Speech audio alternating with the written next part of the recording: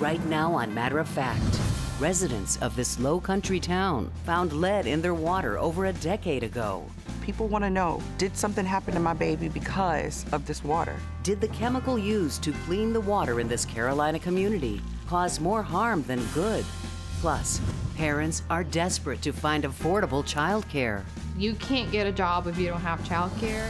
As the industry struggles to find workers. When Taco Bell is starting you off at $15 an hour, I can't do that. How will the nation fully recover if we can't provide care for America's children? But first, too many people living in small towns and on farms don't have a digital connection.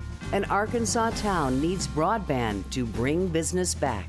If you don't invest in broadband, you are signing somewhat of a death certificate for the area.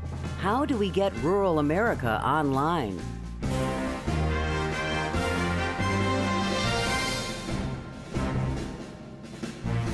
I'm Soledad O'Brien. Welcome to Matter of Fact. If we've learned one thing in this pandemic, it's the importance of internet in our lives.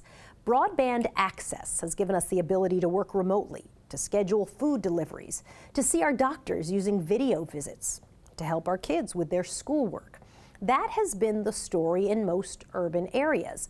But for people who are living in areas of the country without a digital safety net, the challenges are immense. According to the FCC, an estimated 19 million people don't have broadband access. 75% of those living in digital deserts are in rural America. Our correspondent, Dina Demetrius, visited Phillips County, one of the poorest in Arkansas, where neighbors are working to deploy broadband and join the digital age.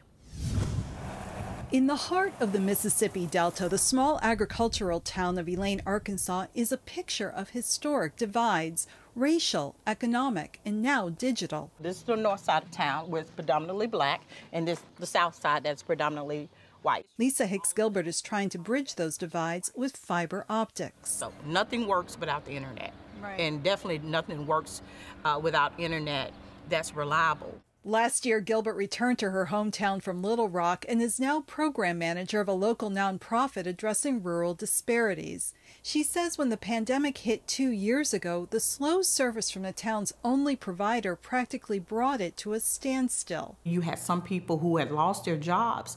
They're trying to maybe sell jewelry, get an online business. The children are trying to do homework. You realize how inadequate the service is. Laying fiber lines in rural areas is costly. The smaller customer base means a smaller return on investment. That leaves rural communities in the dust. Elaine has just been getting crumbs, and we can no longer allow that to continue to happen. Feeling the pain of her community's stagnation, Gilbert found a benefactor who pays for free internet on one block of Main Street. It's beamed from right across the river in Mississippi to these devices on buildings and Elaine's water tower. So how much has this free Wi-Fi helped people and changed their lives? Well, even when we have some of our students that come, but their internet service goes out, they can come up here and finish their work they need to have done. Our vendors will be able to access the internet and be able to make those Cash App, PayPal, Venmo, whatever sales. For Candace Williams, an executive director at Rural Community Alliance, and her 9-year-old son Caleb, lack of internet service during the pandemic forced them to drive a half-hour each way daily to Helena for Caleb's virtual school. I would have to go to McDonald's to use their free Wi-Fi. I would just sit in the parking lot. Now Williams' family switched to a hotspot, but it eats up data quickly, costing her up to $200 a month to buy more gigs. Why can't we connect people to the outside world with that service that they need, and it's not a significant amount of their income? Heading up to Helena, its residents don't fare much better. At least 40% can't get online reliably. We have got a divide everywhere in rural America. When you add access, quality internet access, you take that divide and you fill it up this much. Nancy McKee tries to lure new businesses and life to Phillips County. I've got rail. I've got 4-lane to the interstate. I've got the Mississippi River, the greatest corridor for transportation But on historic Cherry Street in downtown Helena, McKee's passion for renewal is stifled. Would you say broadband and the lack of it is pretty much the nail in the coffin with every conversation you have? And they say, well, which of these buildings has, pretty good fiber in? And I'm like, none. Zero.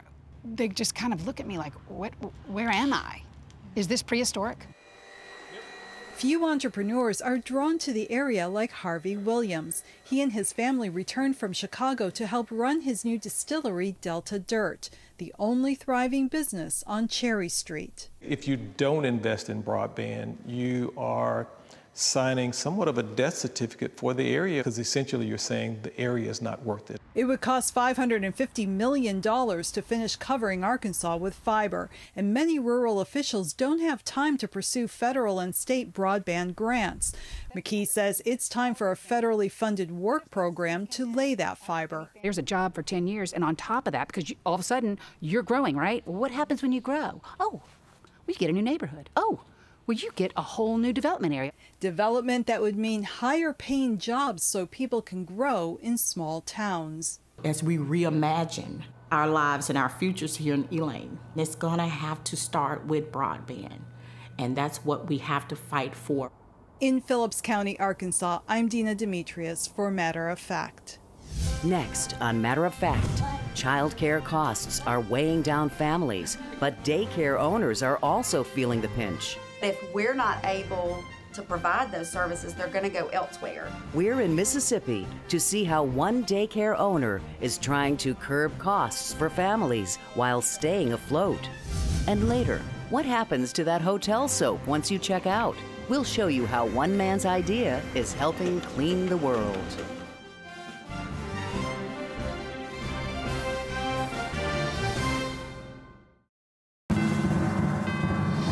Finding and affording childcare has become a nightmare for families, the pandemic worsening an already crumbling system. In 2020, the national yearly average cost for childcare was just over $10,000 per family. That's a lot of money, but it still doesn't help daycare providers cover their costs for staff, for food, and for the facility. And childcare employees continue to be some of the lowest paid workers in America. Our correspondent, Laura Chavez, traveled to Clinton, Mississippi to talk to one family and a daycare provider struggling to make it all work. The earth, yes. My husband's active duty military, and so we moved to Mississippi about a year and a half. Illy Moreno, her husband Manuel, who's currently overseas, and their 3-year-old son Sebastian moved from Dallas to Clinton, Mississippi for a new assignment with the Army. Who did you know in the area when you moved here? Absolutely nobody. And that happens every time we move. Did Pete cry? Living off base in a community where they don't have a support system to fall back on, Illy knew finding childcare for Sebastian was essential. Nobody wanted to take him because, childcare is very limited in the area. One additional complication, Sebastian is on the autism spectrum. I toured 5 or more schools, preschools. And, as soon as I said, he has some needs, he needs some accommodations, the response was like, we're not able to provide what he needs. And so it was very stressful. Adding to the stress, Illy was job hunting, looking for work as a psychotherapist in a position similar to the one she left behind. It's hard because it has to happen simultaneously. You can't get a job if you don't have childcare. How do you even have the time to apply and do all this process and the interviews and all that if you don't have childcare? Illy isn't alone. Parents in Clinton, a city of about 25,000, are struggling to find pre-elementary childcare at any of the city's 15 facilities. Providers like Lisa Daniel Hollingshead, the owner of Funtime Preschool, know they're all feeling the pandemic fallout. Can you tell me how the pandemic impacted your time here at Funtime? So we had a total of almost 400 children, and we went from that enrollment to like 53 or 63, like in a matter of 2 weeks. This drop in attendance made it tough for Funtime. It was a struggle. We had some capital set aside that floated us until we were able to get the PPP loans. So a lot of our teachers, a lot of our staff took a voluntary leave of absence because of health issues, and they were not comfortable working in person. Lisa hopes to be fully staffed again soon, but finding qualified workers is tough with her financial constraints. Lisa's employees make between $13 and $14 an hour, which is above the state's minimum wage of $7.25. But to keep employee pay and other costs where they are, families pay about $170 per week per child. When Taco Bell is starting you off at $15 an hour, I can't do that without increasing tuition on our families. And our families are not in a position to pay more for childcare. Across the U.S., not being able to pay qualified employees more money makes hiring difficult.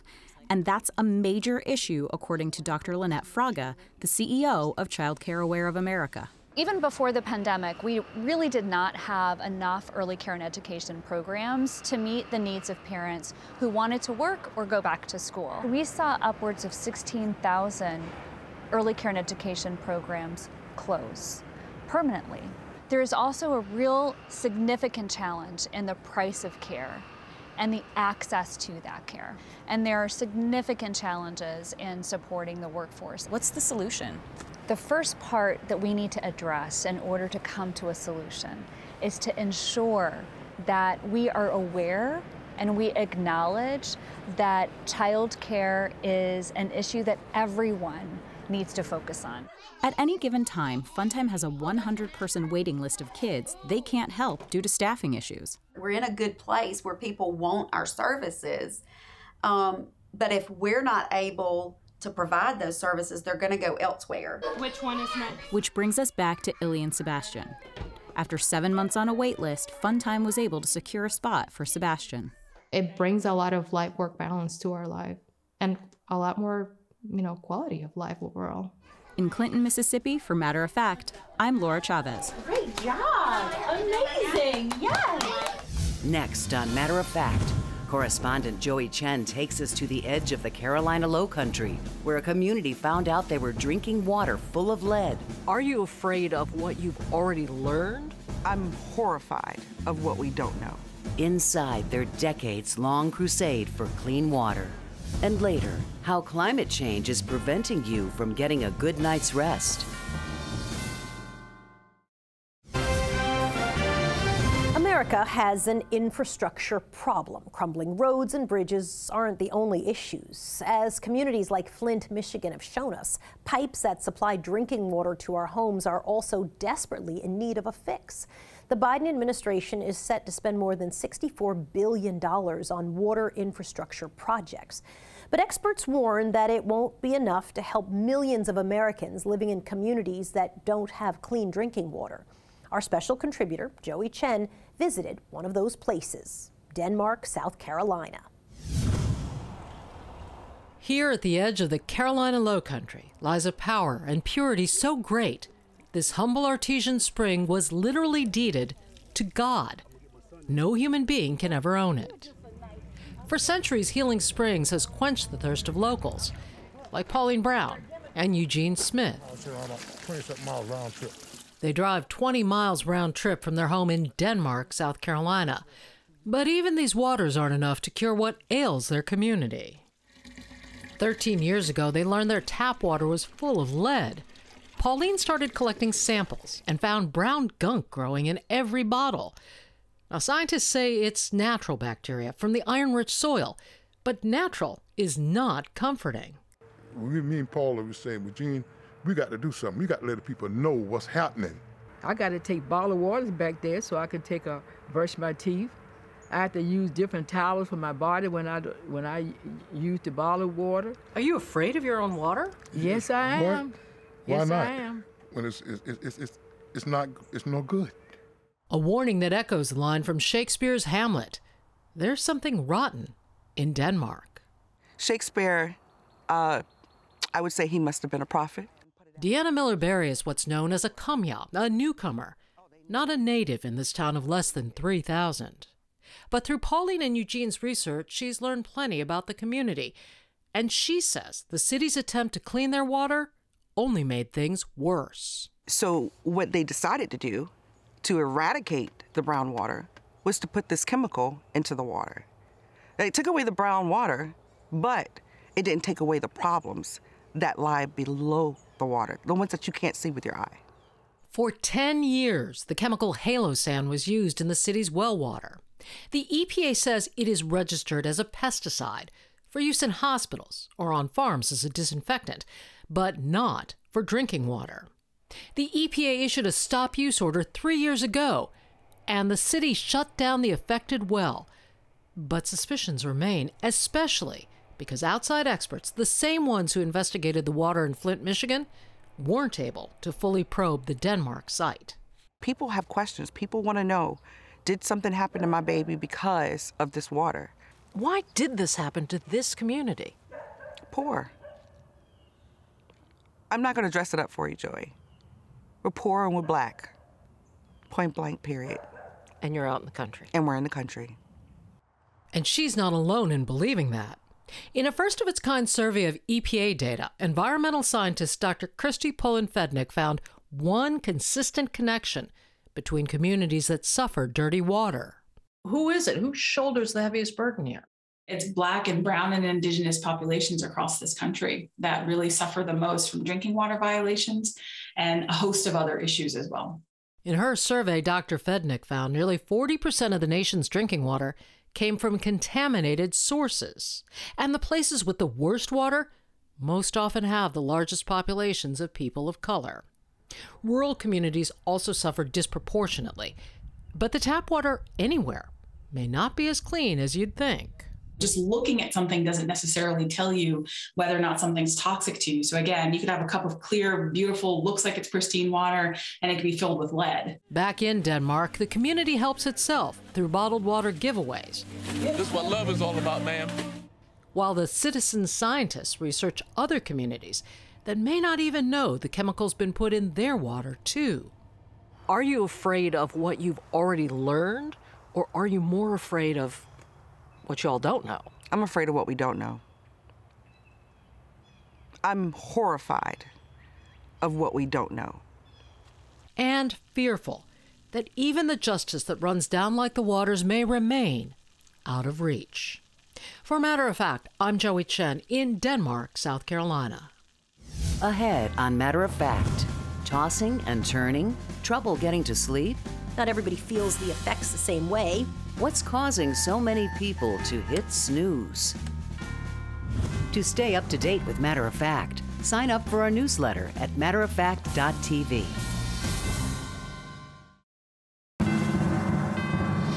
Welcome back to Matter of Fact. People around the globe are sleeping worse than they were 13 years ago. Most experts blame technology, but a recent global study reveals another factor: climate change.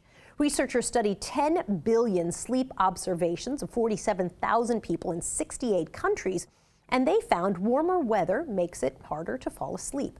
Climbing temperatures have already erased 45 hours of sleep per person each year, and by 2099, that number could rise to 50 sleep hours lost, or 13 days of shorter sleep. Not everybody feels the effects the same way. Women, the elderly, people in low-income communities seem to be impacted the most. Researchers are still trying to pinpoint why, but they say limited access to air conditioning could be a factor. Next on Matter of Fact, a tech exec wondered what happens to those little hotel soap bars left behind. How an experiment in his garage launched a global effort to help children in need.